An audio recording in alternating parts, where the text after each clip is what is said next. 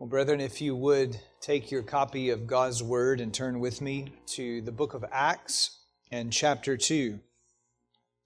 We're going to be looking this morning at verses 1 through 13, Lord willing, as we make our way into what is a monumental chapter in the history of the Church of Jesus Christ. Well, before we read the passage, let's ask for the Lord's help. Would you pray with me? Heavenly Father, we come to be servants who are ready to listen to your voice. We come, O Lord, seeking your direction by the power of the Spirit to both understand and live out the truth of the gospel. Father, we pray that you would minister to us in our hearts, that you would cheer our souls with the great news of the triumph of Christ. And we pray that you would teach us much of yourself, of your character, of your ways. And we ask these things in the name of the Lord Jesus. Amen. Well, if you are able, would you stand for the reading of God's holy word? Again, we're looking at Acts 2. I'll read verses 1 to 13.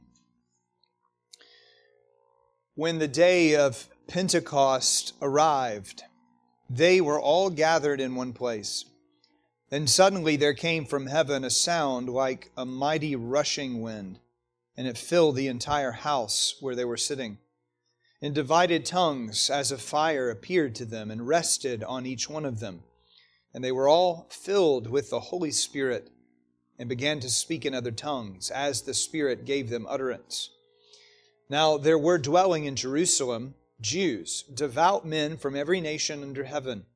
And at this sound the multitude came together, and they were bewildered, because each one was hearing them speak in his own language. And they were amazed and astonished, saying, "Are not all these who are speaking Galileans? And how is it that we hear, each of us, in his own native language, Parthians and Medes and Elamites, and residents of Mesopotamia, Judea and Cappadocia, Pontus and Asia, Phrygia and Pamphylia, Egypt, and the parts of Libya belonging to Cyrene, and visitors from Rome, both Jews and proselytes, Cretans and Arabians. We hear them telling in our own tongues the mighty works of God." And all were amazed and perplexed, saying to one another, "What does this mean?" But others, mocking, said, "They are filled with new wine." Well, thus far, God's Word. Brethren, please be seated.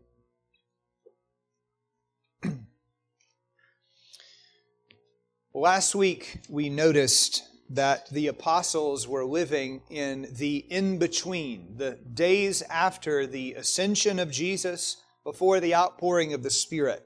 And as they watched Jesus depart and then waited on the Spirit, they prayed and studied Scripture, the same things we are to do in our in-between.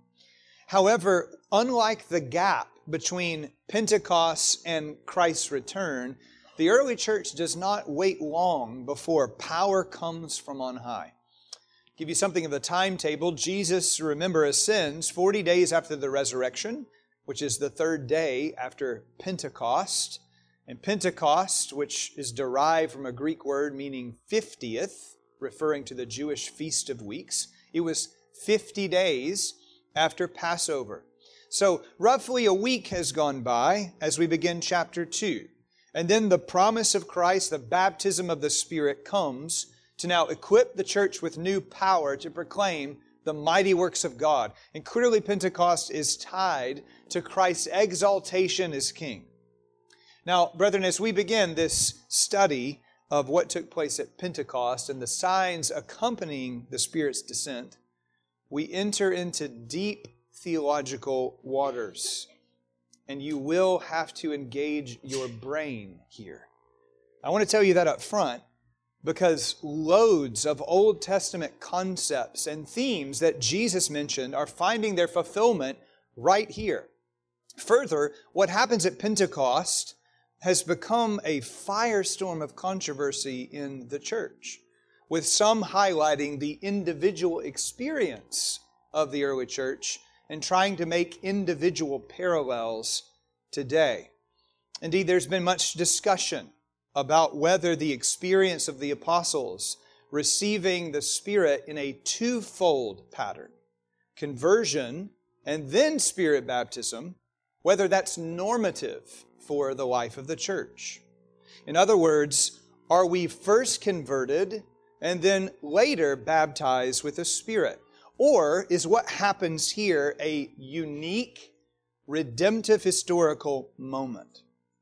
Now, I'll tip my hand already and argue that this is totally unique. The apostolic age, as it dawns, is unique. It's obvious that we're transitioning from the old to the new covenant era. Indeed, something monumental is happening as Jesus conquers on the cross, is raised in power, ascends on high, and He, as the God-man, now exalted over all, is paving the way for everything that sin has broken to be repaired. Sin, as you well know, brought death, ushering us into an age where everything falls apart. And some of you are thinking, you have no idea. There's rebellion, futility, disease, sickness, and ruin. And yet Christ has come to die for us and save us. Christ pictured restoration with His miracles, but now He ushers in a new day when new creation starts.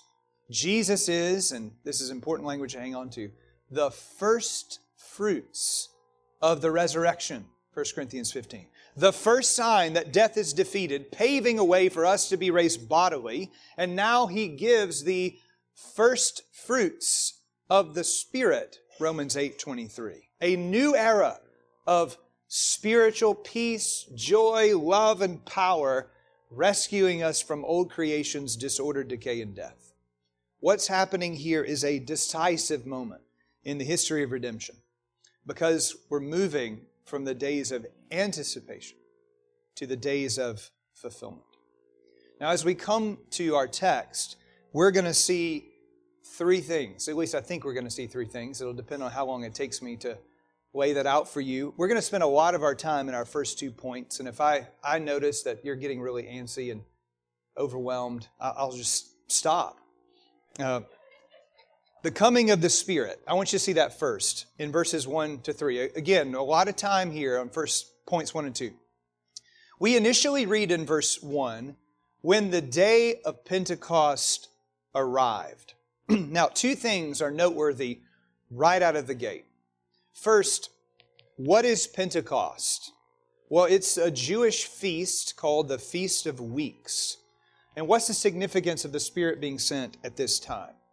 Well, in Leviticus 23, the Feast of Weeks was established by God as one of those 3 times a year every Jewish male was to come to the tabernacle and to celebrate God's faithfulness. The feast is also called the Feast of Harvest in Exodus 23, where the people would bring the first fruits of their labor, of what they had sown in the field.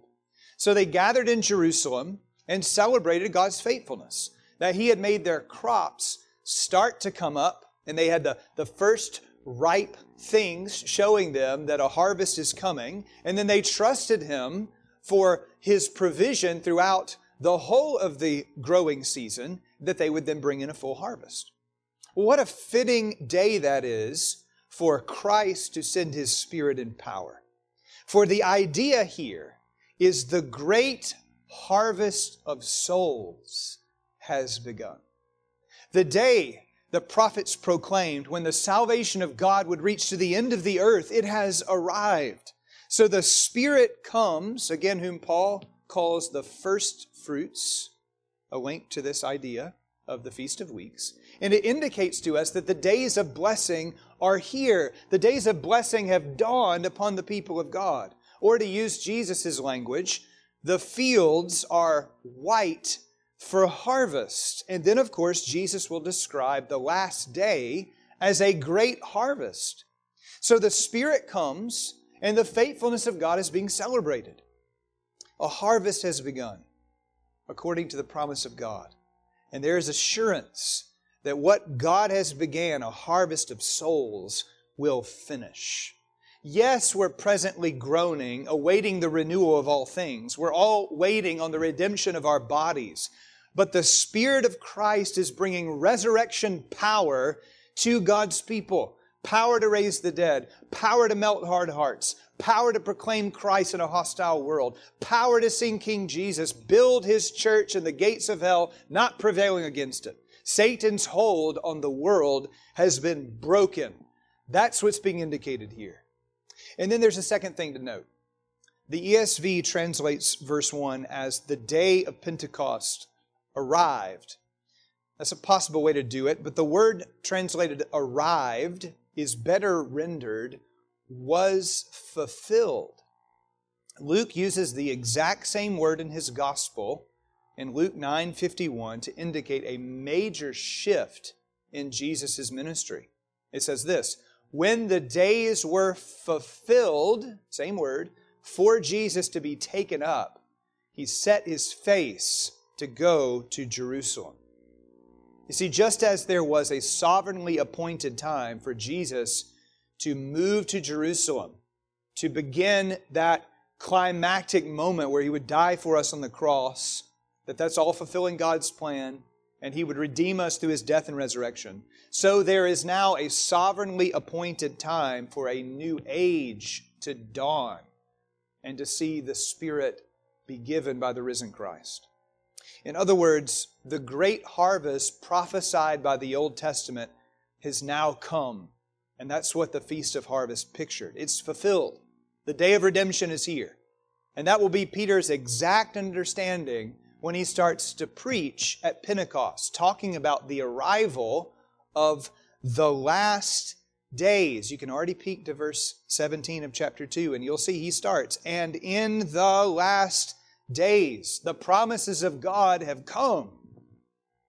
Now, beloved, as we look back to this moment, we should draw tremendous encouragement.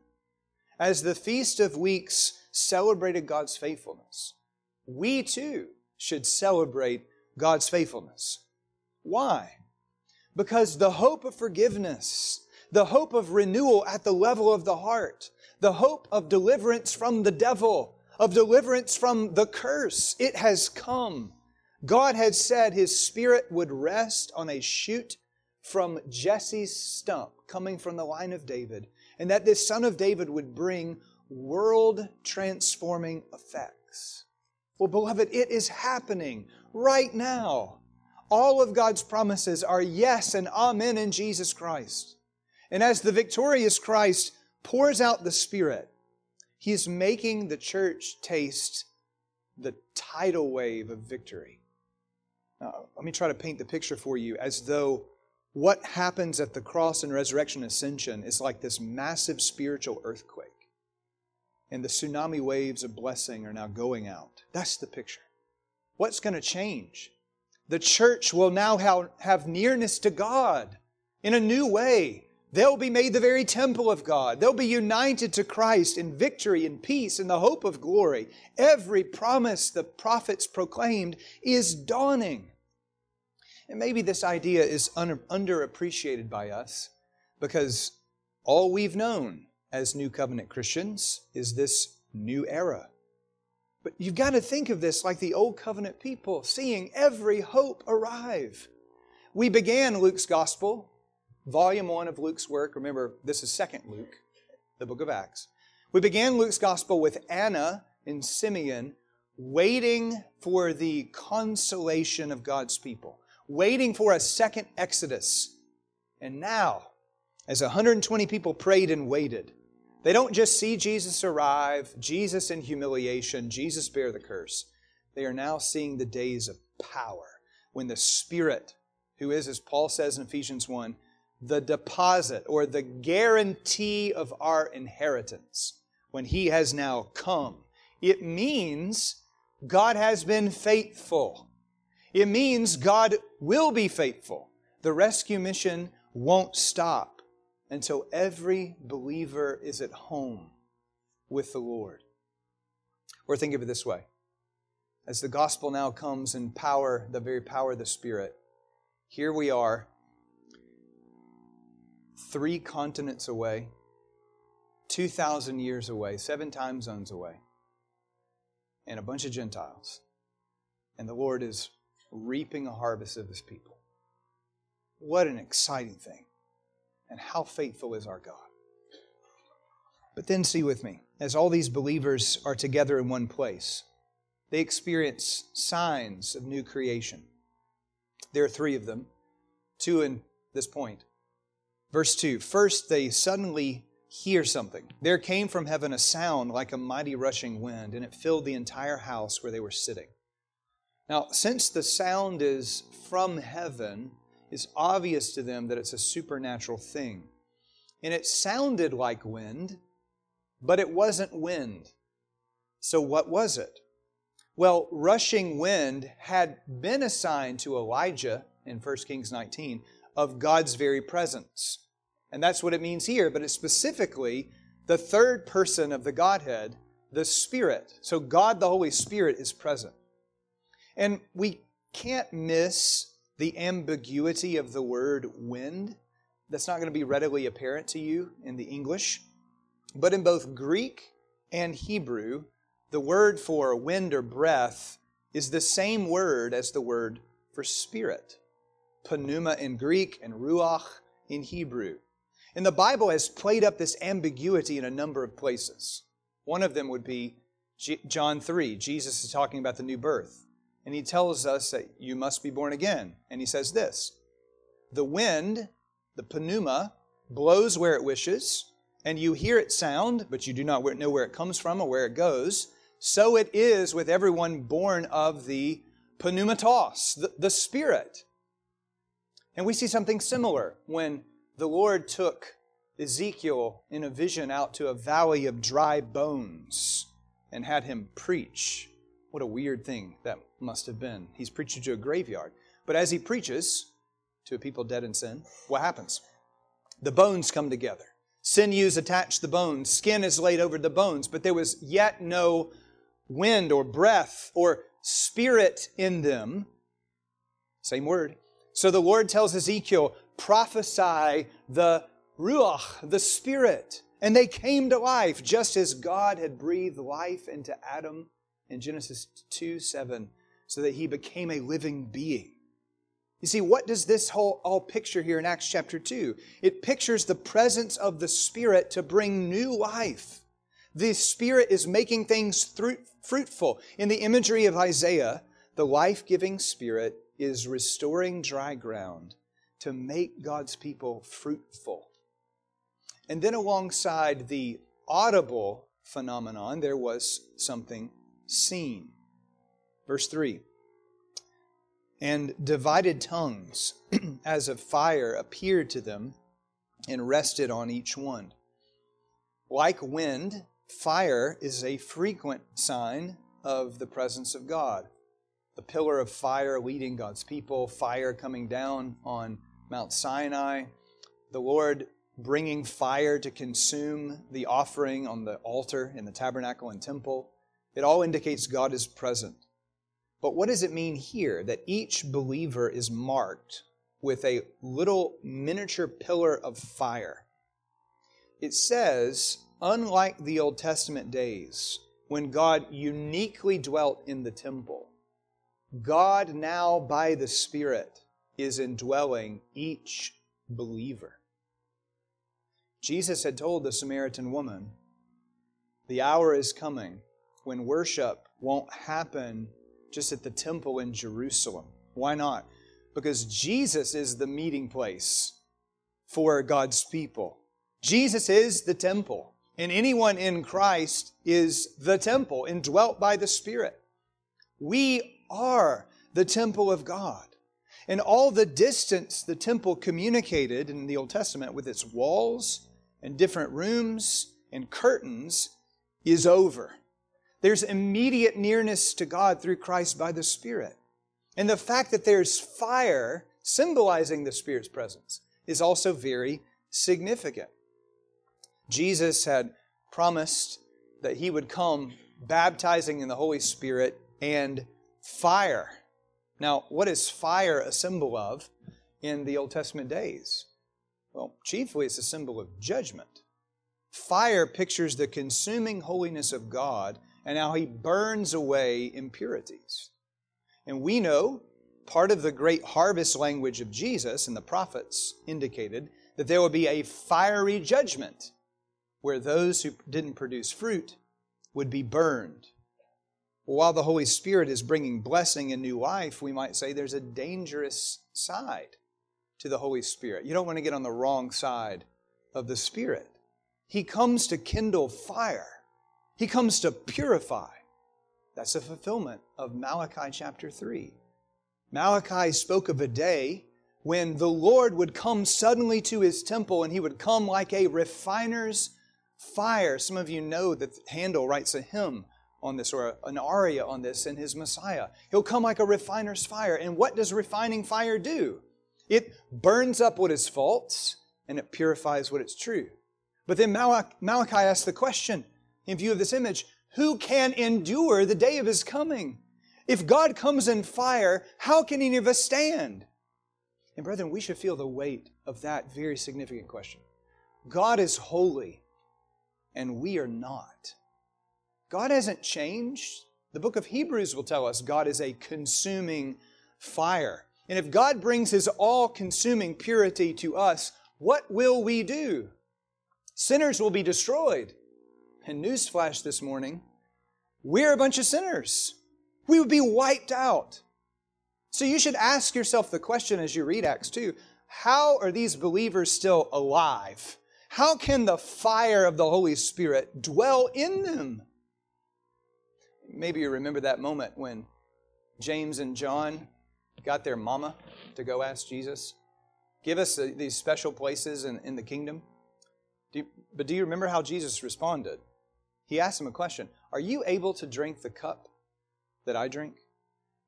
Are you able to be baptized with the baptism with which I'm baptized? That's a weird question. In Luke's gospel, Jesus went on to say that He had come to cast a fire on the earth and that He had a baptism to face, but how distressed He was until it was accomplished. What is He talking about? Jesus is talking about the cross. Before we can be baptized with the Spirit and fire, He must face a baptism of fire. He must face judgment in our place. He must quench the fires of the holiness of God that are calling for our damnation because we're sinners. He has to face God's judgment and satisfy that judgment, taking the curse away from us. Well, then clearing away our judgment, He can give the Spirit to us. The Spirit won't consume us because we've been purified as a fit place for the Spirit to dwell. We can have attachment to the living God and not die.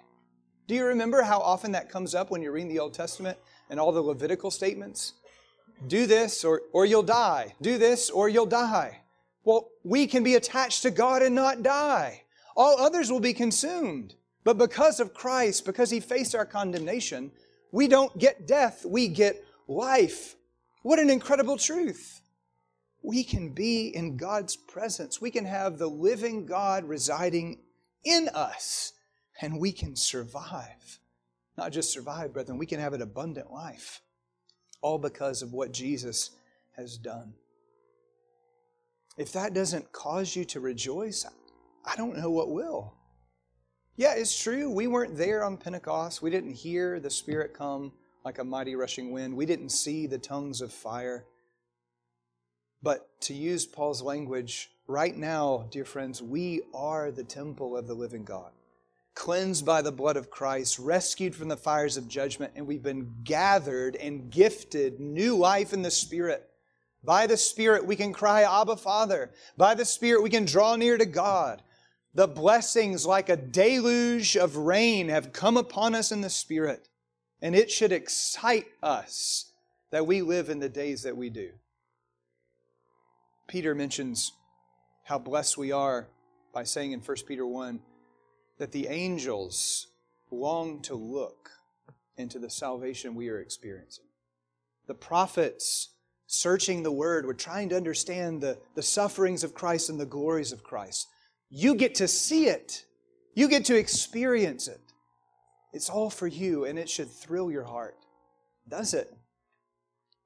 And then secondly now, see with me, a continuing blessing, the curse reversed. And I can see already that this will be the second and last point. The curse reversed. The sight of tongues in the shape of fire now moves us to see or to hear about tongues that couldn't be seen but heard. Verse 4, and they were all filled with the Holy Spirit and began to speak in other tongues as the Spirit gave them utterance. Now, much controversy has emerged over this gift of tongues. What exactly was it? Well, unlike some supposed modern expression of tongues, there's zero indication, first of all, that believers lost control of their normal faculties. Yes, they are speaking in other tongues, but they are not in some type of wild, ecstatic state. The fruit of the Spirit, among other things, is self-control, not the loss of all control. And we're about to see believers speaking intelligible things. This was not incoherent gibberish, some type of the mumbling of a bunch of syllables that don't make sense together. No, what they were saying was not the result of study, some type of reflection on a foreign language. Nevertheless, as they're speaking to the people gathered in the city from many different places, each one of those people, verse 6, was hearing them speak in his own language. What does that mean? It means the Spirit of Christ enabled these believers to speak in real languages. Languages different from their own, but true languages nonetheless. Now, there's a sense in which some have called this a miracle of hearing, because the verb to hear is used 3 times in verses 6 to 11. But the initial emphasis in verse 4 is on a Spirit-enabled speech. It is a miracle of hearing, first because it's a miracle of speaking. Spirit-empowered ability to speak in foreign tongues. But what does it mean? Well, for one thing, it means the Spirit will strengthen the church, specifically the apostles, to engage in their mission. What did Jesus call them to do? To be witnesses of Him, once clothed in the Spirit's power, in Jerusalem, in Judea and Samaria, and unto the end of the earth, where they're going to encounter all kinds of different language. And the book of Acts is moving on that paradigm. Jerusalem, Acts 1 to 7, Judea and Samaria, Acts 8 to 12, and to the end of the earth, that is the center of the Gentile empire, Rome, Acts 13 to 28. And as the gospel goes by the witness of the apostles into these outward circles, like this, we might say that there are echoes of Pentecost as the gospel moves into these new regions. In Acts 8, Acts 10, and Acts 19, we will see the Spirit fall on Samaritans and Gentiles. And it will use parallel language to the Spirit filling here. And on 2 of those occasions, Acts 10 and 19, we'll hear again of the gift of tongues. But the exact same language of tongues will be used there as here. And you're thinking, so what? Well, that means what's happening here at the initial baptism of the Spirit is echoing into those regions. In other words, the sign gift of the new era, tongues, remains speaking in intelligible foreign languages, while also being united to the once-for-all redemption of Jesus Christ. This is a unique event. Now, you know, I'm sure, that there's one other place in the Bible that it talks about tongues. 1 Corinthians 12 to 14. And some try to argue that the gift of tongues is different there than here. They listen to Paul say in 1 Corinthians 13, if I speak with the tongues of angels, and then they say, see, there are other tongues. There's some type of heavenly language used to speak mysteries in order to edify the individual. That view has so many problems I can't even start by talking about it. You can ask me about it later. But what I will say is that simply the word tongue, glossa in the Greek, other than describing the pink thing that resides in your mouth is always talking about a known language. Here's the larger question. Why this gift? Why tongues? Why enable believers to speak in languages they don't know? What is going on here? Well, Luke does stress to us that at this feast in Jerusalem, verse 5, there were devout men from every nation under heaven. That is, from every nation in the known world throughout the Roman Empire, Jews had come. And then Luke, in verses 9 to 11, lists 15 different locations, each of which had a known Jewish population. And as he lists these nationalities, one puts it like this. It sweeps from east, Parthians, to west, Rome. From north, Asia, which is modern-day Turkey in this case, to south, Egypt and Libya. From island peoples in the center of the sea, Cretans, to desert people on the outskirts of the empire, Arabs. So, from everywhere, every four corners of the earth, we might say. And then this includes both ethnic Jews and proselytes, verse 11.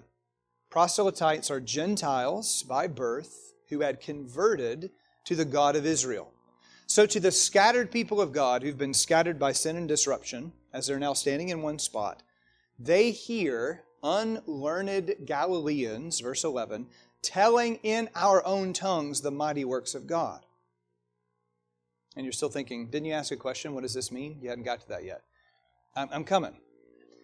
Now, the fact that Luke offers a table of nations in verses 9 through 11 with all these different languages, and yet these people are hearing them in their own tongue, it marks a reversal of something that sin had broken. You may remember right after the table of nations in Genesis 10, an account in Genesis 11 of a people on the plains of Shinar refusing to do what God said to fill the earth. Instead, they decided to settle down, build a city, make a tower reaching to the heavens, the Tower of Babel. And why did they want to do it? To make a name for themselves. So over against God's command, man pridefully asserts himself. He boasts in his achievements. He wants to manifest his power. And what does God do in view of this massive hubris? He takes these people who had one tongue, who used the gift of common speech to rebel, and there at the Tower of Babel, he confuses their language so they can't understand one another, and he scatters them. This, friends, was the closing marker in the early chapters of Genesis 1 to 11, of everything that sin had ruined and judgment on mankind. Just think of Genesis for a second. Judgment is seen in the casting of Adam and Eve out of the garden, Genesis 3. Judgment is seen in the isolation of Cain and the fear that grips him, Genesis 4. Judgment is seen in death attending to everyone in Adam's line, Genesis 5. And he died, and he died, and he died. Judgment is seen in a coming flood to wipe out all mankind save Noah and his family, Genesis 6 to 9. A curse on Canaan, Genesis 9. And then this, the Tower of Babel, language confused, Genesis 11. It's a wretched reminder of everything that sin has corrupted. Everything in this world is broken. But now, Christ conquers sin and death. Christ throws down the devil, having bound his power. Christ ascends on high as the second Adam, assuring us there's a way back. There's nearness to God. There's reconciliation. And now, with the gift of the Spirit, the curse is reversed. What happened at Babel is temporarily undone. Confusion gives way to clarity. And those by the Spirit speaking in different tongues, yet bringing unity, are not asserting their pride. They're not building something for themselves to look at how great they are. They are telling the mighty works of God. The Lord is all the focus. He has done great things. Indeed, think of it this way. At Babel, man was trying to lift himself up to heaven. At Pentecost in Jerusalem, heaven is coming down to man. the Spirit come down from heaven, sent by the risen Christ, is bringing restoration that Christ has secured. Do you see the divine initiative in saving sinners? God is acting to rescue people. And we move from the Old Testament idea, if you move from Genesis 11, man trying to make his name great, to Genesis 12, God says to Abram, I will make your name great. That's an echo on purpose. And then God chooses a family, and He grows that family to 70, and He's going to choose a nation, Israel. But now what is God doing? We're not focused on one man, Abram. We're not focused on his family. We're not focused on one nation. The Spirit is falling that all nations would be rescued from sin. This is a signal that the Lord Jesus, by His victory, is creating a new humanity out of the alienated mass of men. New life in Christ brings redemption. And it's not just about the individual, it's a corporate people. Christ has died to save a people, the church. And all these believers, not just some of them, all of them are speaking with these foreign tongues. They aren't preaching, they are telling the mighty works of God. The vocabulary there is very important. But all of them are Spirit-filled, and their actions aim to unite God's people, those of every nation, tongue, and tribe. You know, one of the things that the devil loves to stress is our differences. Differences of upbringing, of wealth, status, ethnicity, and so forth. And he uses all these differences to provoke us to mock one another. One man despises another man because he's from the wrong place. One woman mocks another woman because she doesn't wear the right clothes in the right season. One child insults another child because he's got the wrong color of skin. But right here, in the face of all these differences among men, language, ethnicity, location, the gospel is bringing unity. Brethren, that's what the gospel does. It takes a people divided in every conceivable way, and it brings them together in the Lord Jesus Christ. And while this initial overturning of Babel is just a foretaste, the phenomenon of tongues doesn't keep happening in Jerusalem. Another reminder, this is a unique event. But it points to a new era of the Spirit. Your favorite prophet, Zephaniah, talked about this. I'm sure you have it memorized.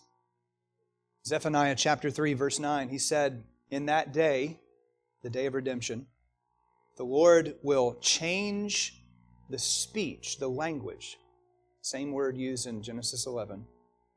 I will change the language of the people to a pure speech, that all may call upon the name of the Lord and serve Him with one accord.